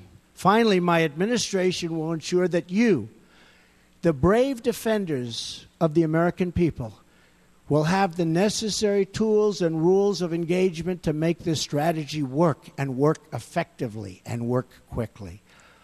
I have already lifted restrictions the previous administration placed on our warfighters that prevented the Secretary of Defense and our commanders in the field from fully and swiftly waging battle against the enemy. Micromanagement from Washington, D.C. does not win battles. They are won in the field, drawing upon the judgment and expertise of wartime commanders and frontline soldiers, acting in real time with real authority and with a clear mission to defeat the enemy. That's why we will also expand authority for American armed forces to target the terrorist and criminal networks that sow violence and chaos throughout Afghanistan. These killers need to know they have nowhere to hide, that no place is beyond the reach of American might and American arms. Retribution will be fast and powerful as we lift restrictions and expand authorities in the field. We are already seeing dramatic results in the campaign to defeat ISIS, including the liberation of Mosul in Iraq. Since my inauguration, we have achieved record-breaking success in that regard. We will also maximize sanctions and other financial and law enforcement actions against these networks to eliminate their ability to export terror. When America commits its warriors to battle, we must ensure they have every weapon to apply swift, decisive, and overwhelming force. Our troops will fight to win. We will fight to win. From now on, victory will have a clear definition: attacking our enemies, obliterating ISIS, crushing al-Qaeda, preventing the Taliban from taking over Afghanistan, and stopping mass terror attacks against America before they emerge. We will ask our NATO allies and global partners to support our new strategy with additional troop and funding increases in line with our own. We are confident they will.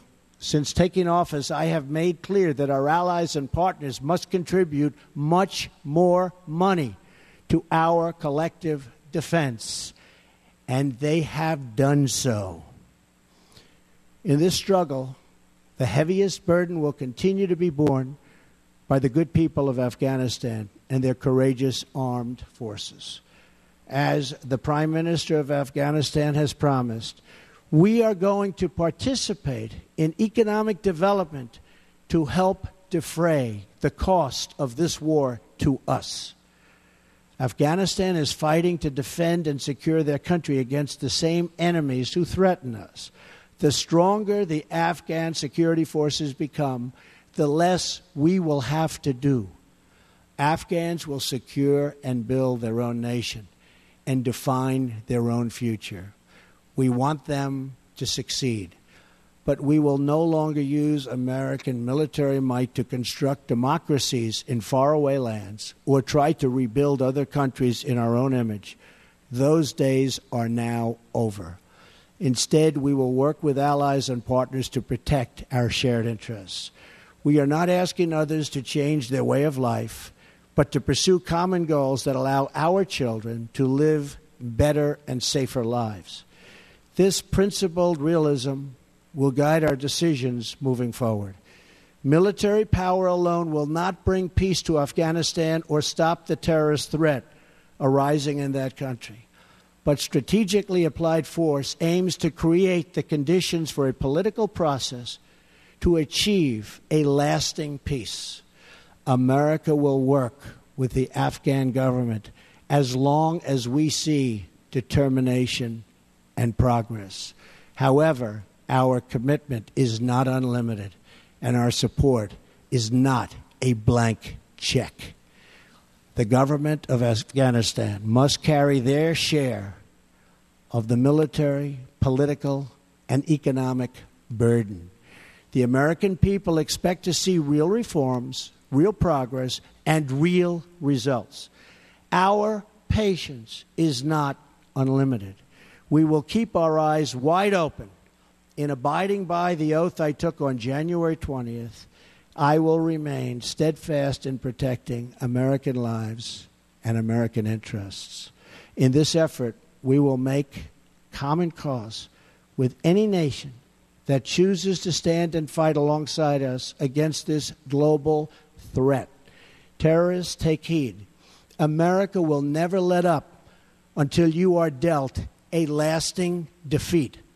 Under my administration, many billions of dollars more is being spent on our military. And this includes vast amounts being spent on our nuclear arsenal and missile defense. In every generation, we have faced down evil, and we have always prevailed. We prevailed because we know who we are and what we are fighting for. Not far from where we are gathered tonight, hundreds of thousands of America's greatest patriots lay in eternal rest at Arlington National Cemetery. There is more courage, sacrifice, and love in those hallowed grounds than in any other spot on the face of the earth. Many of those who have fought and died in Afghanistan enlisted in the months after September 11th, 2001. They volunteered for a simple reason. They loved America, and they were determined to protect her. Now we must secure the cause for which they gave their lives. We must unite to defend America from its enemies abroad. We must restore the bonds of loyalty among our citizens at home. And we must achieve an honorable and enduring outcome worthy of the enormous price that so many have paid. Our actions, and in the months to come, all of them will honor the sacrifice of every fallen hero, every family who lost a loved one, and every wounded warrior who shed their blood in defense of our great nation. With our resolve, we will ensure that your service and that your families will bring about the defeat of our enemies and the arrival of peace.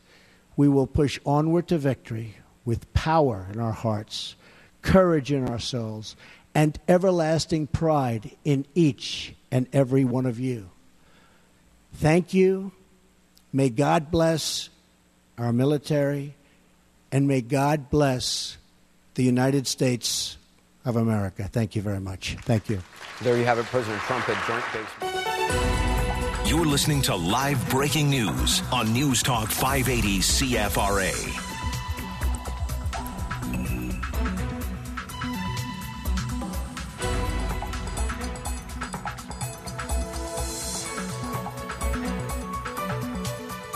What a speech from President Donald Trump. He opened by paying tribute to the lost sailors the 10 lost sailors in that accident in the South China Sea, then a tribute to soldiers who fight regardless of race. A long lead up to his theory, his new plan of action on Afghanistan, but opened up by talking about how there's no room for bigotry when one opens their hearts. He acknowledged that the United States is weary of war without victory, but then proceeded to say that a hasty retreat would lead to a predictable result, much like Iraq and the rise of ISIS. What I found incredibly interesting in this was it was not just focused on Afghanistan, but also on Pakistan, a neighboring country to Afghanistan that he says too often gives safe haven to terrorists, and he wants that to stop. He said that Pakistan has to change its ways. He said his strategy in Afghanistan and Pakistan is clear: stop nuclear war. And they're not there to build nations. They are there to kill terrorists. We'll get into more of this after the news at the bottom of the hour. But Donald Trump acknowledging that he will further develop key partnerships with India, the largest democracy in the world, but also a key ally when it comes to Afghanistan and a neighboring country. He warned that Pakistan has much to lose if it doesn't work with the United States, but much to gain if it does. And here's an interesting point for Canada and Canadians. He did say he will ask allies for more. He didn't say what that more was, but did say he would no longer use American military might to build other countries in faraway lands in our image. We'll get to more of the speech. We'll bring you some clips when we come back from the news break at the bottom of the hour, and we'll get your reaction at 521-TALK, 521-8255.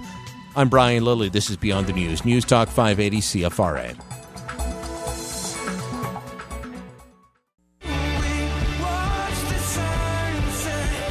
Beyond the News with Brian Lilly. Join the resistance on Facebook and Twitter at CFRA Ottawa.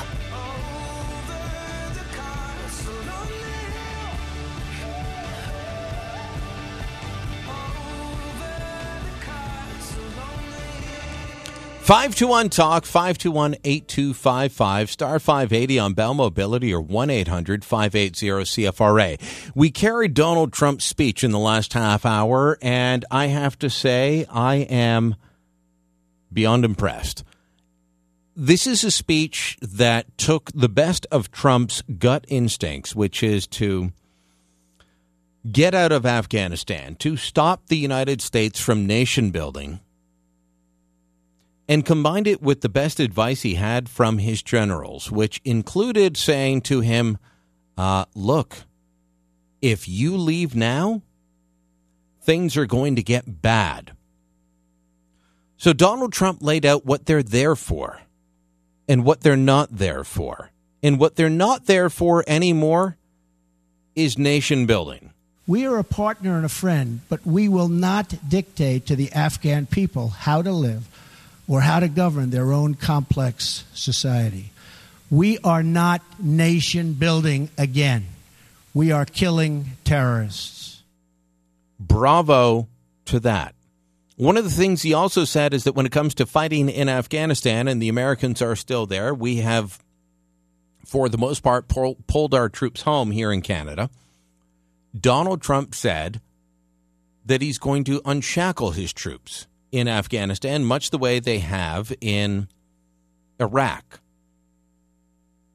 In Iraq, what they said was, you know what the laws are, you know what the rules are, you know what you need to do it. Don't keep coming to Washington. Micromanagement from Washington, D.C. does not win battles. They're won in the field, drawing upon the judgment and expertise of wartime commanders and frontline soldiers, acting in real time with real authority and with a clear mission to defeat the enemy. What I found very interesting, and I'd love your thoughts at 521-TALK, 521-8255, was that this was supposed to be a speech about Afghanistan, but he took special aim at Pakistan. And the fact that Pakistan has for far too long been a safe haven. And he said, no more. I concluded that the security threats we face in Afghanistan and the broader region are immense. Today, 20 U.S. designated foreign terrorist organizations are active in Afghanistan and Pakistan, the highest concentration in any region anywhere in the world. For its part, Pakistan often gives safe haven to agents of chaos, violence, and terror. The threat is worse because Pakistan and India are two nuclear-armed states whose tense relations threaten to spiral into conflict, and that could happen. What he warned Pakistan is that they've got an awful lot to lose if they work against the United States. He said he's going to start working more closely with India, which, if you know that region, India and Pakistan do not get along. But he said, it just doesn't make sense that they've been paying billions to Pakistan while they harbor terrorists. Pakistan has also sheltered the same organizations that try every single day to kill our people. We have been paying Pakistan billions and billions of dollars. At the same time, they are housing the very terrorists that we are fighting. But that will have to change, and that will change immediately. No partnership can survive a country's harboring of militants and terrorists who target U.S. service members and officials. It is time for Pakistan to demonstrate its commitment to civilization, order, and to peace. Do you have thoughts on President Trump's speech? 521-TALK, 521-8255, star 580 on Bell Mobility or 1-800-580-CFRA. The email address, beyondthenews@cfra.com. Kelly in Ottawa, you're on Beyond the News. Hello. Hello, Kelly. Yes, hi. Well, of course, I am a Donald Trump fan. I wish our PM can speak with such eloquence. Did you listen to his speech tonight? Part of it, because I was listening to something else. What stood out for you? Well, because he has a position which people do not like. He is fighting where we live in this world, which is with terrorism. In that country here, we are sleeping in the same bed with the devil. He is fighting the devil. And everything that man, he has such intelligence, even regardless of the mockery, of course, the media makes of him. You're the only one. Say very limited people I listen to. I've totally banned listening to Canadian media. Because now, tell me what you think of Donald Trump's speech, not what you think of other hosts on this show, on this station. Well, I always, regardless what I think of him, is he's a man that stands for principles, regardless who likes it, who doesn't like it. But, so I think, and I said this off the top, his gut instinct, and he campaigned, and you're going to hear the media come at him. You said you would leave Afghanistan. You would pull out right away. You would get out of there. And he's not. But he is saying he's listened to the generals, and they're going to do things differently. That is interesting and impressive to me, Kelly, because to me that says he took his gut instinct, which was to not continue doing what they were doing, which did not work. But that's common sense. That's not even gut instinct. If you keep doing something over and over, what do you call people who do the same thing over and over and get no result? Brainless people, stupidity, right? Eventually you got to say, this hasn't been working for 10 years or 20 years. Let's try something else. Let's listen to the experts in the field who are at the forefront and say, where is the problem? We have to tackle things for the reality of it and not the delusional thought we're going to civilize people and make them civilized. They don't want to be civilized. They never will be civilized. They don't want the democracy that we have. They have a different type of society, and he says let them live how they want to live. Exactly. This is the same thing like in Lebanon. I'm Lebanese by culture. I'm Christian. Let's make this clear.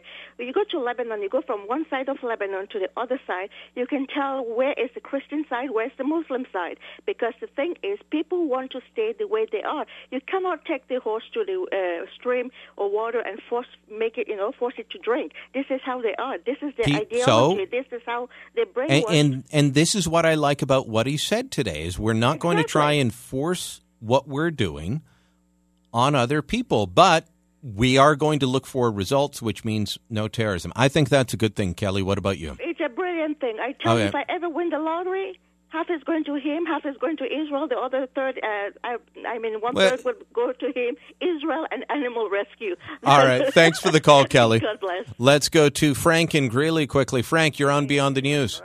Yes, long time no here. Yeah. Yeah, I think it was a great speech. I think Oh, so, yeah. too. He's sounding more like a real president now.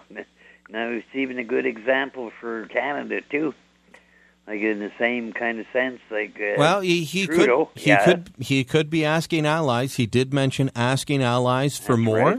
I So think he's got a good plan. we might be asked to send troops back into Afghanistan. No doubt about that. Like, excellent speech. I never heard him talk any better than that. All right. No, as far as the eclipse was concerned, Mhm. there's not much of anything, really. No, like where I'm at today, there was not really any kind of dark periods at all. That's because we didn't have the full eclipse. Now, No, yeah. now I did watch it through. Partial, yeah. I watched it through a CTV camera in the back parking lot. Okay. And it was really cool. Now, if you just looked up, you wouldn't necessarily see it. And, of course, if you looked directly into the sun, you could damage your eyes. Yeah. So I didn't do that. I used to do that, gosh, I remember the one in 79. Yeah? Yeah. All I remember is I was in kindergarten or grade 1 and was Okay, upset I was they wouldn't about- they wouldn't let us out for recess. I was about 19 years old at that time and had welding glasses. And just as good to see it. That would work. Thanks for the call, All right, Frank. take care. 521-TALK, 521-8255, star 580 on Bell Mobility. I'm Brian Lilly. This is Beyond the News. Back after this.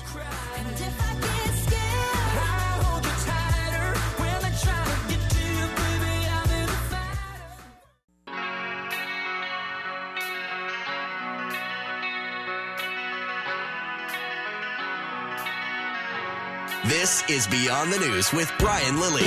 Follow the outrage on Twitter at CFRA Ottawa.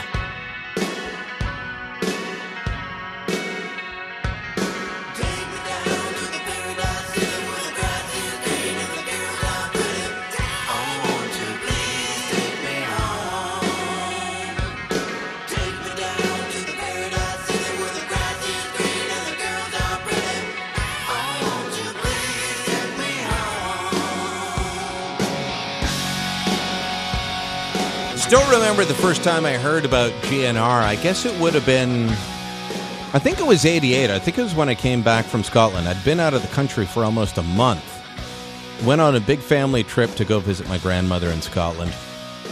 I got introduced to the Proclaimers before most people had heard them here, but I came back and I walk into Cheapiest Records at the corner of King and John in the Hammer, and all the people behind the record counter, this is when you bought records, LPs, like you can do in Sunrise Records in the Rideau Center now. They're all wearing GNR shirts, and I'm like, what's this? Well, they're playing tonight at the TD Place, and yes, Axl Rose showed up. He actually did. We're talking about Donald Trump tonight, though, and all things political. Mason in Greeley, you're on Beyond the News. Yes, hi. Good to hear from you. Thank you, Good Mason. to hear you. I wasn't sure what was going to happen after the whole Rebel Media fiasco. Well, I was just supposed to be off air last week, and I was even going to be. I was wondering, you weren't on the air all week. Like, what's going on? Why? Yeah, no, every time there's some big news, there's no Brian Lilly. What's going on? I just wanted some. I was filling in for everybody else, Mason. I just wanted some downtime. I wanted to be on a canoe on a lake, and I never got to it. All right, fair enough. Fair enough. I love canoeing on a lake. Go on. Fair enough. About the Spear Kids. Yep. I gave $100. It's still going to go to them? Just because there was a deadline, right? Yeah. I don't see why we can't make a new deadline, the elections, 2019. I'll give $25 a month from now until the election, because the Spear Kids issue cannot end. It is the one issue that will destroy jihadi justice. Well, I don't want to use somebody's children as a political tool. Sergeant Spear will not die in vain. I hear you, Mason, and I'm not. There's no reason why it could end. There's I'm no not reason why it doesn't have to end until it's $1 million. Why? Because that's the way Indiegogo works. Okay, well, so find a new site that we can raise and that's money why. for them. And well, find a you new know, site where we can raise money for them I'll- through Indiegogo. Find a new site. We can do it. We can raise $1 million. Let's just do it. You can do it. Come on. I've thought about it. Once my media interviews dried up outside, so did the funding. So shortly after I appeared on CTV Morning Live with Ben Mulrooney, I think that was my last big interview, or one of the last ones. Just the funding, it didn't really go up by much after that. There was a bump from going on CTV Morning Live, just like there was a bump from any of the major interviews I did. But after that, it was it. And, There's you know, gotta be a way. if the we other. can get $1 million. Like, why quit? Why Well, quit? We can do it. I'll give me. I'm sure other people too. Give $25 a month until it's $1 million. Like, All right. I won't say this just to get you off the air, Mason.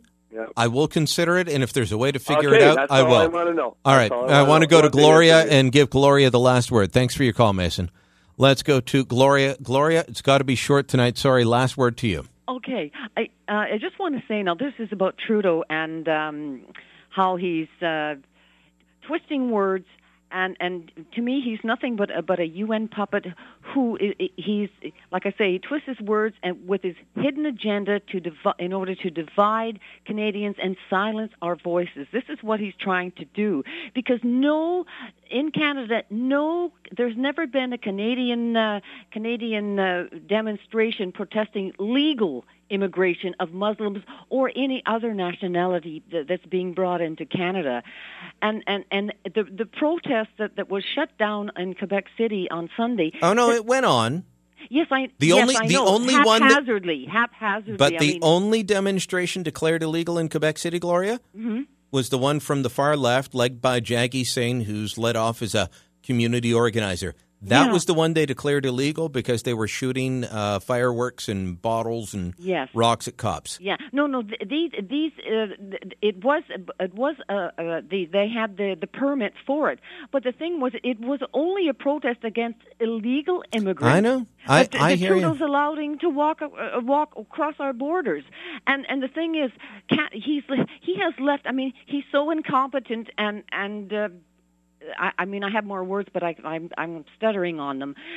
He's left our borders wide open by refusing to put border guards along it and keep out these illegal immigrants. Well, all he has to do is change the Safe Third Country Act, and he won't. He'd rather call you a bigot. Gloria, I got to leave it there, but we're back until the end of Thursday night. Then I'm in for Rob Snow again, so you got a few days to call in. You're welcome to call back tomorrow or the other days. Thanks for the call. Okay, thanks. Bye. We leave you all with a little November Rain from Guns N' Roses. I'm Brian Lilly. This is Beyond the News. Remember, I'm on your side.